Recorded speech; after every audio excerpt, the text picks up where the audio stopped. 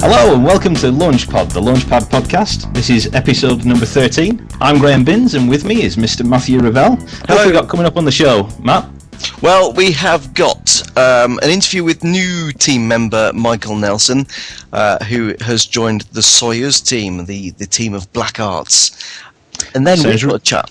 Yes, we do. I'll be talking a little bit about the Bug Tracker plugins and about how you can roll your own. Cool. So the other thing I've just remembered that you're doing pretty soon is, provided you can get out of the house, you're going to UDS, aren't you? I am, yes. Provided, getting to UDS isn't the hard bit. Getting to London is the hard bit. So why is that then? Because at the moment my house is surrounded by ice. Unfortunately, we've had some very, very wintry weather over the last couple of days, and we're forecast for heavy snow tonight. And if the trains aren't running on Friday, I'm going to struggle to get to Heathrow to make my flight. So it could be quite interesting. Maybe I'll be hitchhiking all the way to London. So Graham, when you're at UDS, what are you going to be doing? Well, I'm going to be spending some time in each of the tracks at UDS, talking to people about how we can improve the Launchpad bug tracker to make the Ubuntu release for the Jaunty Jackalope even better, even easier. I'm going to be discussing the major bugs that people have. I'm going to be hopefully demonstrating some upcoming functionality. That rather depends on whether I can get my screencasts recorded. Yeah. And I'll be talking to people about the features that they'd like to see in the bug tracker, and hopefully I'll be able to come away with a long list of things that are either new ideas or I'll get maybe a good priority list from the people there, so that we can then prioritise that work in the coming months and hopefully get some of that up and running in Launchpad in fairly short order. And there'll be other members of the Launchpad team there as well, so I presume they'll make themselves known. Yes, I'm sure they will. You'll know which ones they are, the pale ones who shy away from public contact. We're some quite dandy chaps. And in particular, we've got some exciting Launchpad T-shirts, which I'm sure yes, you guys will be sporting. This is very true. I shall make sure that I wear my Launchpad T-shirt, and I shall persuade or coerce my colleagues into doing the same. Yes, there'll be someone there. I think there's someone there from every Launchpad team. So for each of the different areas of Launchpad, bugs, foundations, the Launchpad registry, which deals with projects and teams and people and so on, and there's some guys there from the Soyuz team, and also Kiko, our boss, will be present as well, and probably just as animated as usual. So it's going to be a good UDS. I'm looking forward to it. So Graham, you've been working on a couple of plugins for, well, one for Track and one for Bugzilla. Now, forgive me if I've got this wrong, but these plugins make it easier for those two bug trackers to communicate two-way with the Launchpad. Is that right? That's correct. You explained it in the proper words. Okay, so what the plugins allow is for the bug trackers that have them installed to work with Launchpad in a bi-directional fashion, which is pretty much what you said, actually. At the moment, for most bug trackers, Launchpad can only import bug statuses because the remote bug trackers don't know that Launchpad exists and don't really care about it. These plugins allow Launchpad to ask the bug tracker for specific information, things like bug statuses, when the bugs were last changed, have there been any comments since the last time we checked, and so on and so forth. And it also allows Launchpad to push information to the remote bug trackers as well, so it's a two-way relationship rather than just being Launchpad sucking all the data in. And they're still in beta at the moment, aren't they, these two plugins? We've spoken about them before on the podcast, but give us a quick update on how you've been getting on with them, what sort of interest there has been in them. There's been quite a bit of interest in the Track plugin. I think the Bugzilla one hasn't taken off quite as readily because a lot of the projects that use Bugzilla use an older version of Bugzilla that's not compatible with the plugin. We had to use the latest version of Bugzilla for that plugin, and not all that many Bugzillas are running that version. But the Track one is certainly quite popular. Track is a very popular bug tracker, so a lot of people have expressed interest in it, and we've helped a lot of people to install it. We have discovered one or two odd little problems along the way. There was an interesting bug whereby Launchpad would only push comments back to the remote bug tracker if the bug had changed on the remote bug tracker, which made absolutely no sense whatsoever. So we've been coming across things like that, but that's the purpose of the beta. So far, I'd like to think that things are going pretty well. We're certainly ironed out most of the major defects, which is exactly what we wanted to do by this point. And hopefully, we'll continue to see these things being used by different upstream projects. Okay, so to give you a nice lead in to what I want you to say next and what you want to say next. Now, Graham, why is it that we can't use these plugins on other bug trackers? What are you doing about that? Well, the problem is that each bug tracker does things in its own way, stores data in its own way, represents bugs internally in its own way, and so on. Now, we recognise, obviously, that other people are going to want to be able to interact with Launchpad in the same way as Bugzilla and Track now can. So what we're doing to help facilitate this is we are opening up the API specification that we've used for the Track and Bugzilla plugins to the public, so that anyone can then take it and develop a Launchpad plugin, which will then communicate properly with Launchpad for whichever bug tracker you may wish to do it for. So for Mantis, say, or for Fly Spray, which are just two bug trackers that occurred to me off the top of my head. The specification is quite detailed. I mean, we have had only 2 goes at this, but we've come to a fairly concise set of requirements for the plugins. We know exactly what methods we need. We figured out along the way that some of the things that we thought we wanted to do with the plugins we couldn't do, or we couldn't do in the way that we thought we could, and all of that has been taken into account. So all the development work that we've done on the Track and Bugzilla plugins has all led us to this point with the API, where we're happy to open it up to the public because we think it's a useful specification rather than just a jumble of ideas, which is of course how most things start out. So anybody can now take that API specification and write a plugin and let us know that they're doing it, and we'll be more than happy to help them test it. Obviously, then we've got to write the code to interact with that plugin properly, but that shouldn't take all that long because of the way our infrastructure for these things is built. So, yeah, I'm really looking forward to this. I really hope that somebody will pick it up for different bug tracker software, and that we'll be able to have even more plugins than we do already. So it's just a case of we're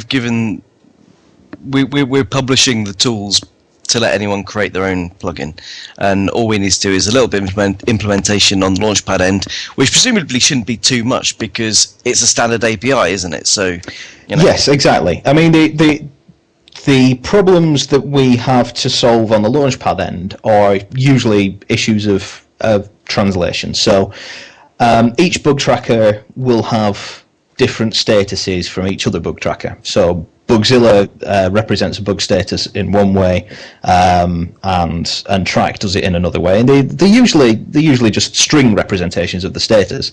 But obviously, Launchpad needs to know how to interpret those statuses into a Launchpad bug status, which is fairly straightforward. But it's just that kind of thing that we need to do. And also, we need to make sure that we detect the plugin properly. It's pointless trying to use the plugin when talking to a remote bug tracker if that remote bug tracker doesn't have the plugin installed. In fact, all we'll end up doing then is erroring and filling our logs with junk, which is obviously not ideal. So, but that's the work is at this point fairly minimal because we've done a lot of the hard work already for getting these things in place. That sounds great, Graham. So you need to then, I presume, take a look at a page on our Help Wiki? Yes, the API specification is at help.launchpad.net/bugs/plugin API spec. Is there anything else going on in the world of Launchpad bugs at all, Graham? Well, in actual fact, we're currently looking for a new team member. The Launchpad bugs team is currently 4 developers and 1 developer stroke manager stroke genius, and we're looking for someone else to add to that team. Hopefully, what we want to find is somebody who is really dedicated to the task of making the Launchpad bug tracker even better. We've got a lot of very good domain knowledge about bug tracking, and we're getting better all the time. And what we'd really like is for somebody else to be able to come in and really dedicate themselves to that task. So that's the big news from the bugs team at the moment, is that we're hoping to expand, and hopefully we'll get some really interesting people applying. That's one of the great things about working on the Launchpad team. It's always full of interesting and extremely clever individuals. Yeah, and I'll be basically keep your eyes on the Launchpad news blog for a little bit more about that job role that is available right now. Or you could go to ubuntu.com/employment and you'll see the job advert there right now to peruse and decide whether you want to apply. Hi, Michael Nelson. Welcome to Launchpod and also to the Launchpad team. Thank you. Now you're in Berlin, but that doesn't sound like a German accent to me. Not at all, mate. Yeah, no, I've been in Berlin since February this year, I believe. So, it was a move that I'd been planning for a while, basically for family reasons. I'm enjoying living in Berlin at the moment. It's an amazing place to live when you've come from... I think the biggest thing for me is probably the amount of history, obviously tied in with Europe and Berlin in particular. Coming from Sydney, Australia, I guess you've got lots of history, but it's a very different type of history. You're now working for Canonical on the Launchpad Soyuz team, so you're working on a team that, at least within Launchpad itself, we think of as being somewhere where you have to practice something akin to voodoo. How have you found getting used to the code base and the sheer breadth of what Launchpad does? At first, I guess I came into this knowing that it was a huge code base and being ready for a huge learning curve, and it certainly has been that. So, one positive thing is that I love learning. Like, I thrive on kind of opportunities to learn. So it's really exciting for me being able to get stuck into it and gradually kind of work my way through the code, but that's obviously a long process. But the processes that are set up at Canonical are excellent. So the learning opportunities through reviews and just through the general helpfulness of everyone on Launchpad code and the Soyuz team in particular, it's easy enough to learn the specifics of an area to fix a certain bug. I think I'm obviously always putting my hand up for help to Celso and Big Jules whenever I need something which is a bigger picture decision, which I obviously it'll be a while before I get there, I'd say. So is there anything in particular that you've worked on recently that you can tell us about? Probably the most significant change I did recently was adding a decorated result set for Storm. In Soyuz, there's quite a few searches that happen where we're actually trying to present something to the user interface, to the browsers, which doesn't really exist in the database. It's actually a combination of 2 different things in the database. So in the past, there'd be a search being run on the actual database tables, but then the result set would be iterated through a list comprehension to actually convert it into the type that was wanted, which is obviously, it was making some pages, the response time quite large. So I added a decorated result set which allows you to do slicing and all that kind of stuff, and it only converts to the actual class that's being expected at the last minute after it's done the slice on the on the database query. Right. So you see, that's why I refer to it as voodoo. So you're getting stuck in and generally find things okay. What are you most looking forward to over the next 6 months out of what you've got planned? Feature-wise, it's probably too early for me to say. I'm still just kind of, I guess, growing my fingers out into the different functionality.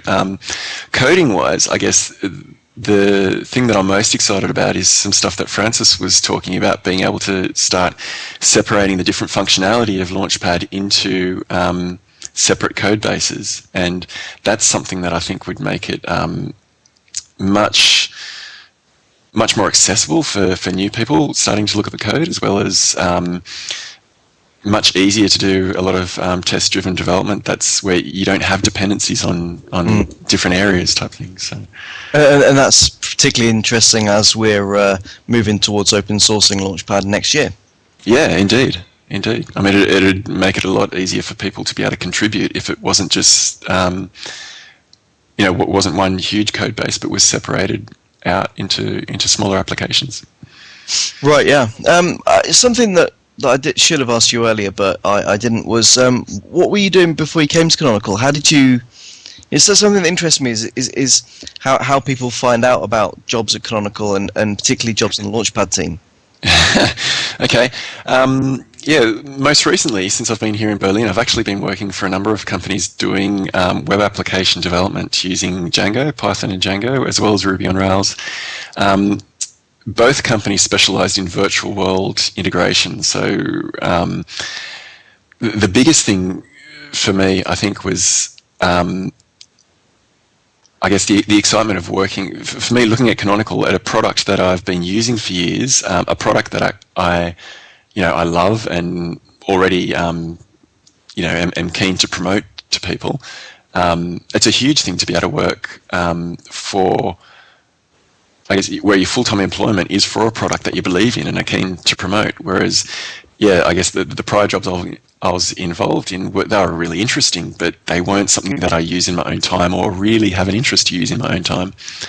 So scanned the Canonical employment pages and just saw this position and jumped at the opportunity.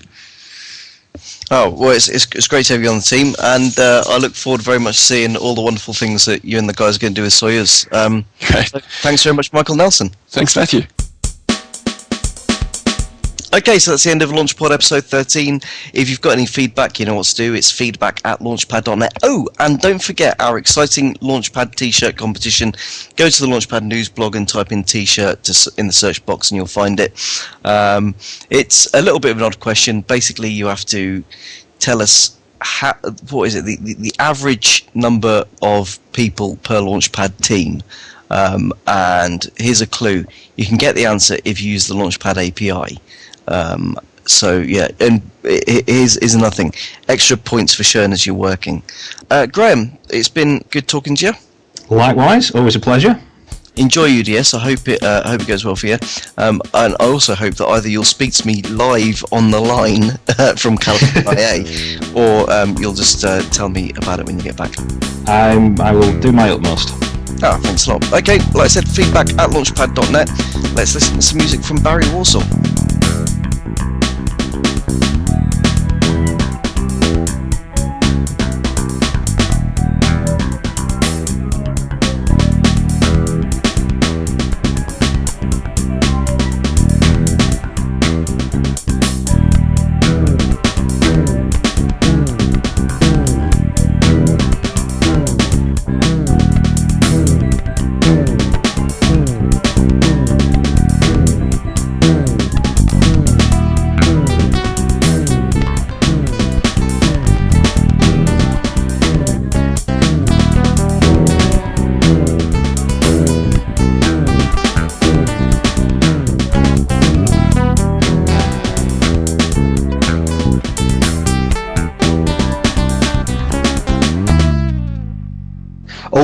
Maybe she wants to get the pixie drunk.